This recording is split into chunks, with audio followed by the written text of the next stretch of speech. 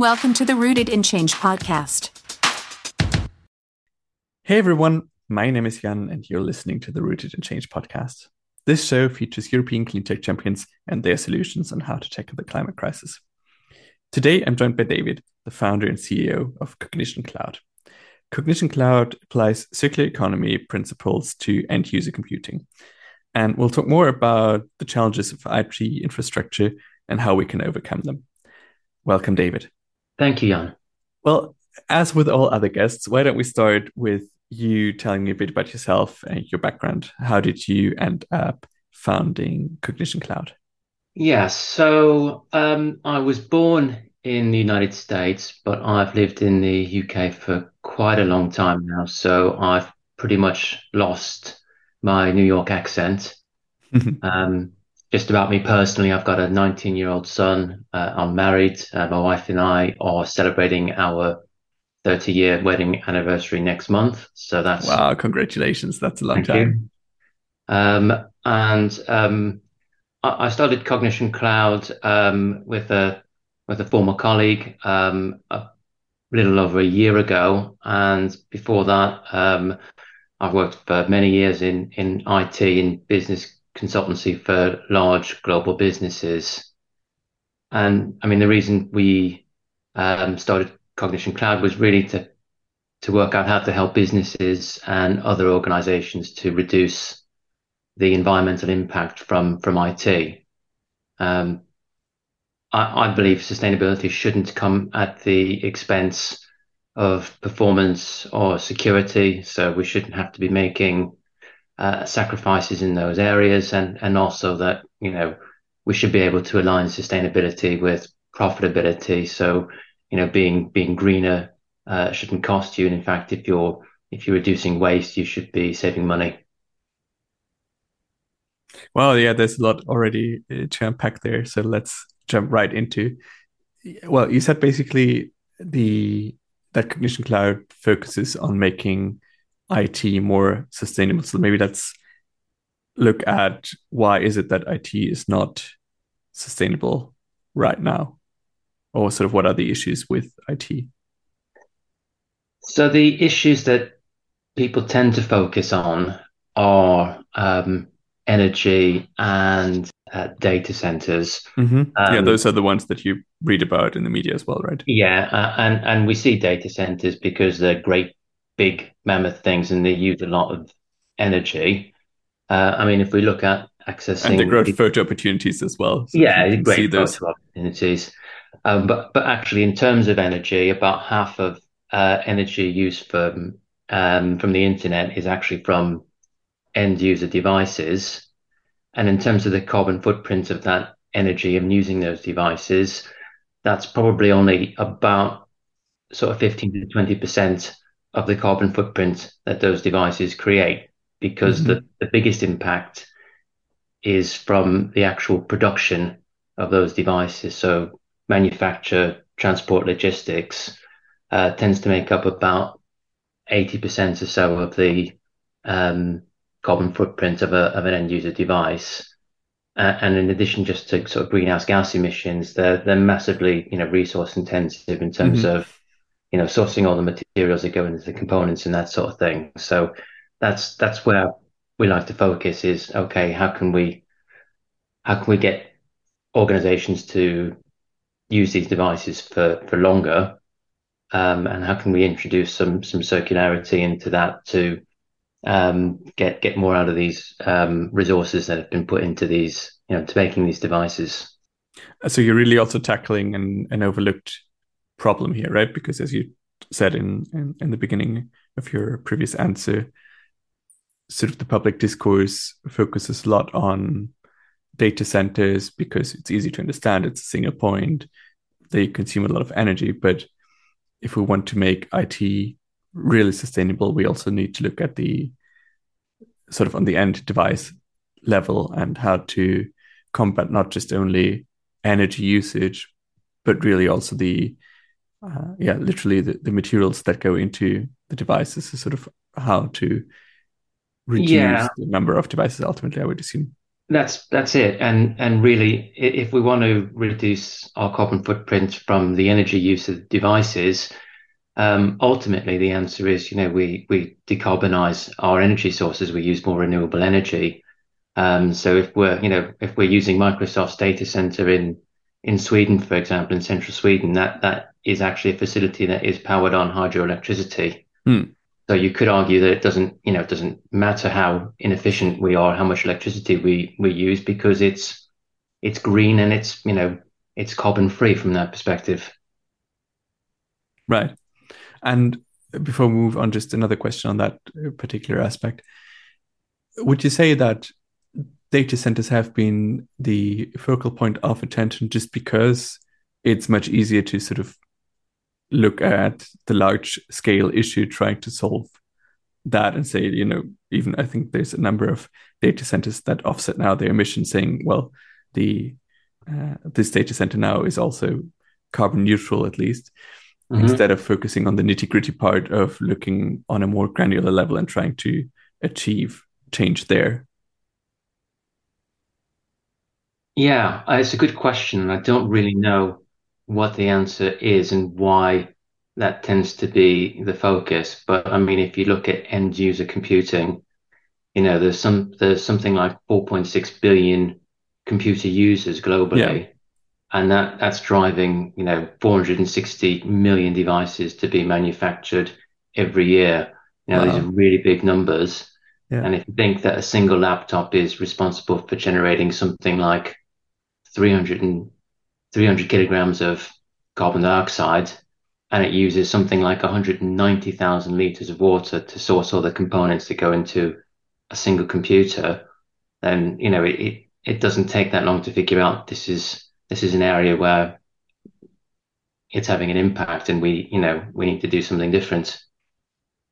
Yeah, massively. I guess that's exactly sort of where I was trying to get at with the question, to say, from a media and being a PR professional, media attention point of view, it's easy to focus on the one, two big data centers where it can explain energy consumption and change. But looking at a device level again makes the story a lot more convoluted, because I can't really see the emissions. It out of a sudden blurs the lines Mm. between where do the emissions really occur. You just said usage is, I think you said 20%. So 80% happens during manufacturing. It's not Yep. just the actual energy consumption, it's really what goes into making the real product. So the story just becomes a lot more complex, and thus generally our attention, is less focused on a complex, massive issue, rather than trying to focus on the one that's easy to understand. As you pointed out, a data center, for example, in the middle of Sweden. Well, I get that, like it's an easy example, and I can understand the impact of operations there. So interesting to see how attention spans work there. Yeah, yeah, definitely.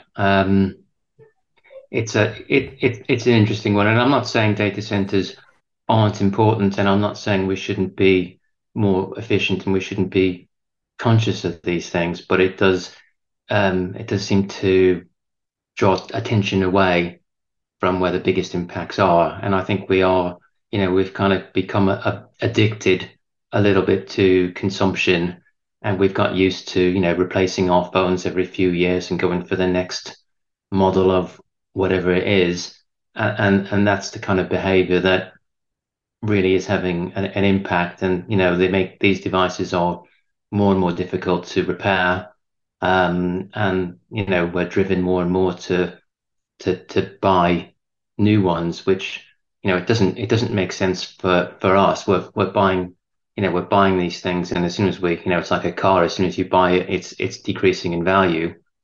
We're replacing them all the time, even though they're still perfectly usable. So from a environmental perspective, it's a disaster. But economically for us, it makes no sense either to behave that way.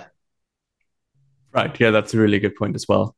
So maybe this is now the perfect time that we've explained the issue well, I think. Where does Cognition Cloud come in? What's your solution to that massive problem? So there's three main things we do to reduce the impact from IT systems. So the first is to reduce this consumption of purchase of new devices. We also do work on the energy consumption of these devices, and we can impact that. And then, as much as possible, because we're using and leveraging cloud systems, we're looking to source energy from renewable sources or data center locations that are using renewable sources. Right. So walk me through how that works in practice then. So Yeah. in say me at life size, I have a computer, a laptop computer.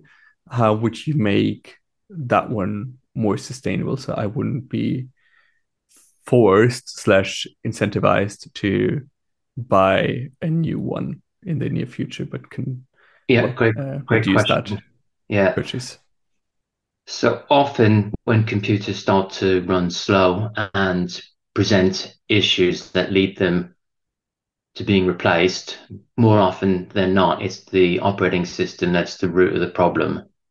So what we do is we replace the native operating system with a lightweight alternative that has no other functionality other than to access a cloud-based workspace. So it just accesses the internet effectively. And so with this alternative operating system, your device is working less hard, so it's going to use at least 20% less power. But more importantly, you're not going to have the issues where this starts to run slow or become a security risk. So it can be kept generally for twice its normal life, so it doesn't need to be replaced. And then we can do things to keep them going longer, like providing, repairs when needed. So if something needs a new battery or something's got something, a damaged screen or keyboard, then that's something that tends to be a simple repair that we can, carry out to keep things going. Once you've got this lightweight operating system, we use that to connect that to a cloud-based computer. By default, we provide a Microsoft Azure virtual desktop. It's a Microsoft product. We can also do this with Google Workspaces if a customer prefers. And I mentioned Sweden. I think wherever we can, we'd host these we'd host these services in places like that where they're using renewables. So you're not getting that impact. So it does kind of depend where the customer is based. But from the UK, for example, we're testing at the moment, accessing computers in Sweden, and that seems, performance-wise, seems just like accessing them in the UK. So why not do that? Yeah, that's a really good point. And just a follow-up question on the example that you gave, is that sort of similar to what I guess a lot of consumers have experienced with their phones, that after a while, for example, updates are not being installed anymore due to, for example, memory or, as you said, the operating system just not supporting the hardware of the device. So what you're sort of trying to do, if I understood you It's correctly, or exactly like that. So if we look at like Windows 10 as an example, that is due to go out of support soon. And there's something like 43 million devices or something like that, Windows 10 devices, that the hardware won't support moving to Windows 11. Right. So if the operating system goes out of life and security updates aren't provided anymore, then the reflex will be just to dispose of those devices. Because as a consumer or sort of in a professional environment, a user, you don't want to be exposed to security risks or saying, if I don't get the updates anymore, or if I can't use the latest software that you need to use for my day-to-day job, well, then I need to buy a new device. Precisely, yes. And it is, from a security point of view, it is really important to keep these systems up to date. Microsoft or Apple will release security patches on a regular basis, and if you don't install those, you're creating a vulnerability. but the alternative operating system we put in is locked down. It's a stateless machine, so there's nothing stored on there.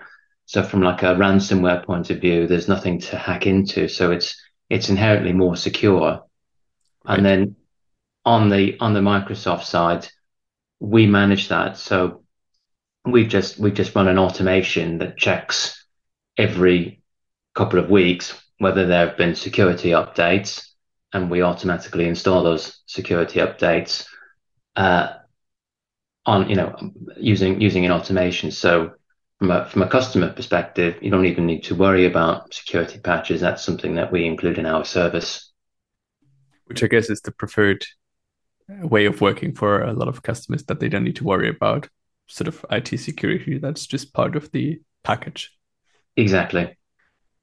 In the beginning, you said that you had a really long track record in IT and working in IT systems. So I was just wondering, how did you actually come up with the idea for Cognition Cloud, and sort of what made you implement that change or start that business? I guess it was, I'd spent all these years working in IT and never had any idea about the kind of environmental impact that it had. And, I was just like, well, IT, is going to be good for the planet because, of course, we're stopping people from traveling, on business trips because we can get people in a room on a Zoom call, or, using some other kind of meeting technology, or we're reducing commuting by, allowing remote working, and all that's true. But when I started to become aware of the resource cost of producing new devices, and learned how many of these resources were being wasted, I thought, well, there's a business opportunity here, but also there really is a chance to do something that can make a difference. Yeah, that's a really good point. I mean, the way you just described it also earlier for me, it's and we discussed that at length. It seems to be such an overlooked problem, so I really think that you're onto something there with just the massive scale of the issue that you're trying to solve. Which brings me actually to my next question. You said your customers. So is that a service that you're offering that's for everyone, or sort of who are your target audiences? Who are you selling your services to? So I guess there's kind of two strands to it. There's a managed service element to it, so we can provide this to. It's a business to business offer, so we can provide this to companies as a bundled managed service. So we basically take care of everything for a monthly per computer sort of subscription type cost.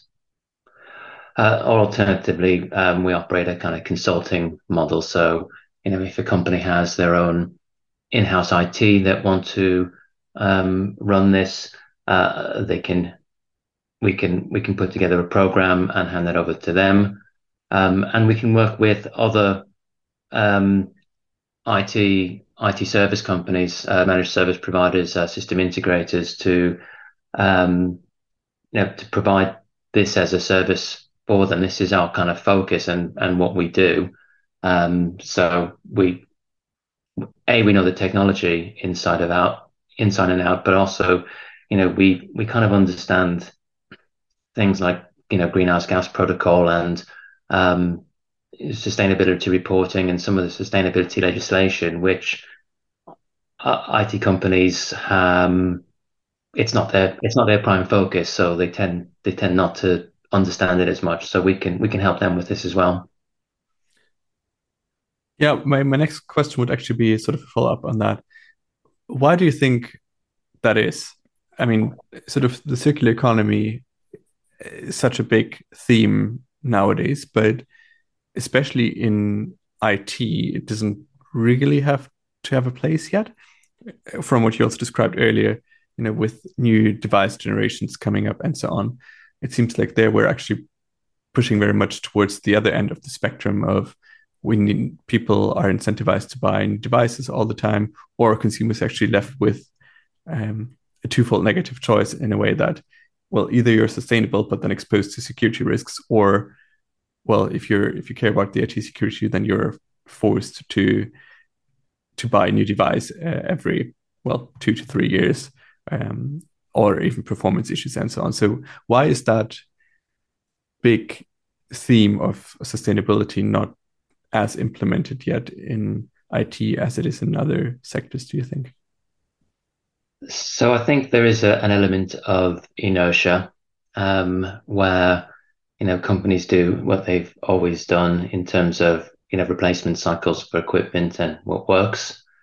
But there are also kind of, incentives. So a lot of the larger IT providers are also IT resellers for equipment manufacturers, and they have an incentive for us to use equipment for probably as short a time as possible and to replace it, because they can generate revenue from replacing it, both from the sale of the equipment and the implementation and the integration of that equipment. So you know there's an economic model there that probably needs to change before we get a lot of IT partners really on board. Yeah, again, I guess the challenge is big, but you're tackling the big problem. And I like sort of how you phrased it, to say the business model of maybe incumbents is exactly that. For them, it's very beneficial to sell more and more devices instead of really focusing on the sustainability. But I'm really glad that you're looking at it from a sustainable point of view and really bringing more sustainability into that sector.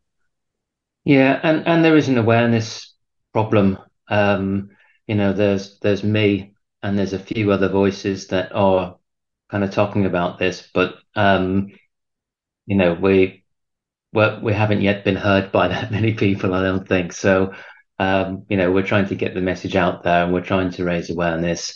And, yes, we're running a business and we want to do this, but we've also got a broader objective of kind of decarbonizing IT and about reducing the impact. So, the more companies that we can get on board with this, the better. And I guess that podcast is also part of that wider education. At least you've succeeded with one person already today. That's me. I'm Well, hoping that's our great listeners, news. and I'm hoping our listeners are now also aware of the scale of the issue and might rethink their next purchase, or at least try to look at how to, well, how to bring about more sustainability in their IT choices. That being Yeah. said, is there anything that you would recommend sort of on a personal level? I mean, I think we looked at it from an institutional point of view. If you're sort of in a work context, I think now it's clear what can be done. But how would you go about if you were an end consumer? How would you try to achieve a more sustainable device use? So I guess, if you look at phones, for example, if you can start when you purchase a phone, purchase one that can be repaired and upgraded. And even if you don't, try to develop some skills for keeping that going. So, I've got an iPhone that I've replaced, the charging port, the screen, the battery, and all sorts of other things on. It's not an easy repair, but it is the sort of thing that's doable. Computers are easier. I've got a MacBook that's been going since 2013. And again, if the operating system upgrades aren't supported anymore and the operating system that's on there isn't anymore, individuals can change that, and they can use, they could use a Google Chrome operating system, or they could use, a Linux operating system, both of which can be, available free of charge. So, there is a big cost savings here, but, most people are using the computers now for accessing the internet and for accessing services on the internet. So, you shouldn't need to have a lot of heavy duty stuff unless you're doing video editing or gaming, and even gaming now can be, streamed online. So, there isn't a need for people need a lot less computing power than they think they do. I think that's a really good insight. And thanks also for providing the advice on how individuals can make that change. And now that you've said it, I actually know of one or two devices that I'm going to apply that knowledge to, I guess, as with everyone. And the other thing is kind of repurposing things. So, Mhm. a, a, a smartphone generally has got a great camera on it. You can use that camera as a webcam on your computer. You can put it on a little stand. You can put a bit of an application on that, and then you can give it a second life to do something else. Yeah, again, really good point, because I guess every one of us has these one or two old devices at home, probably because we've been inclined and incentivized in the past to make those purchases that you've described before. And now, really, as you just said, maybe I guess we heavily overestimate how much computing power we nowadays need, especially for the applications that we tend to use now in 2023. Yeah, I mean, we still need the computing power, but we can get that computing power in the cloud, whether we're a Yeah, business or an individual, and that gives us the flexibility to scale it up and scale it down, as we need.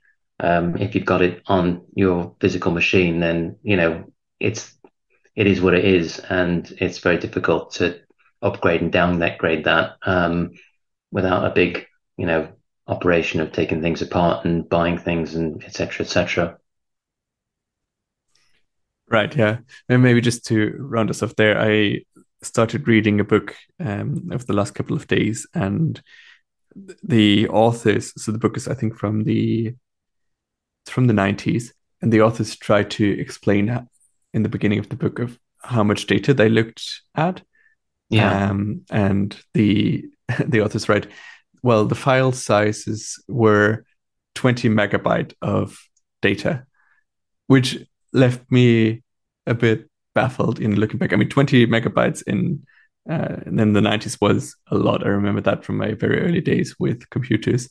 But if you look at properly at your phone and sort of the resolution of pictures nowadays, every single picture, I guess, has at least the size of 45 megabytes. So yeah, the authors that by now 30 years ago described a vast amount of data for what really was a vast amount of data for them, and using that file size, that would only be 4 images today. And that really left me smiling there, just to see how IT also has changed over the 30 years, but also sort of what we can do to potentially minimize our impact. I think your insights here were really helpful. great, thanks. Towards the end of our conversation, sort of, I want to know a bit more what drives you personally. I mean, you've now explained the journey from where you were before to where you're now, but what makes you get up in the morning? Sort of what makes you want to tackle this IT issue, that IT sustainability issue that we're facing? Yeah, so in terms of getting up in the morning, it's being able to kind of get this message out, and it's the idea that if I can get this message out and you know speak to someone like yourself, Jan, then and people can understand this, then we can start to slowly and incrementally make a difference. Um, so I mean, I spent a lot of years working for large companies that were probably damaging the environment in a lot of ways. So I'm trying to atone for some of my past sins, I guess, as well. Right. And I guess it's at the same time, that's just how this has also awareness has increased over the last years. And obviously the topic of sustainability has become a lot more prevalent than it was probably years ago. Yes, indeed. And I've just shared my piece of IT inspiration recently. So is there one thing that inspired you recently, or is that something that you would want to share with our listeners? If maybe one thing that helped you on your entrepreneurial journey.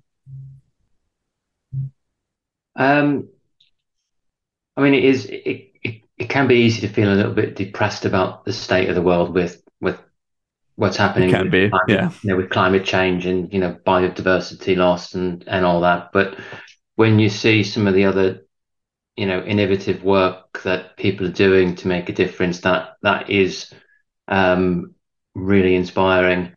I've also been looking. I've been researching a lot around sort of circular economy because I suppose I'm always learning. So I think Ellen MacArthur Foundation, for example, for me is a constant source of inspiration and of Yeah, that's knowledge. great. Yeah.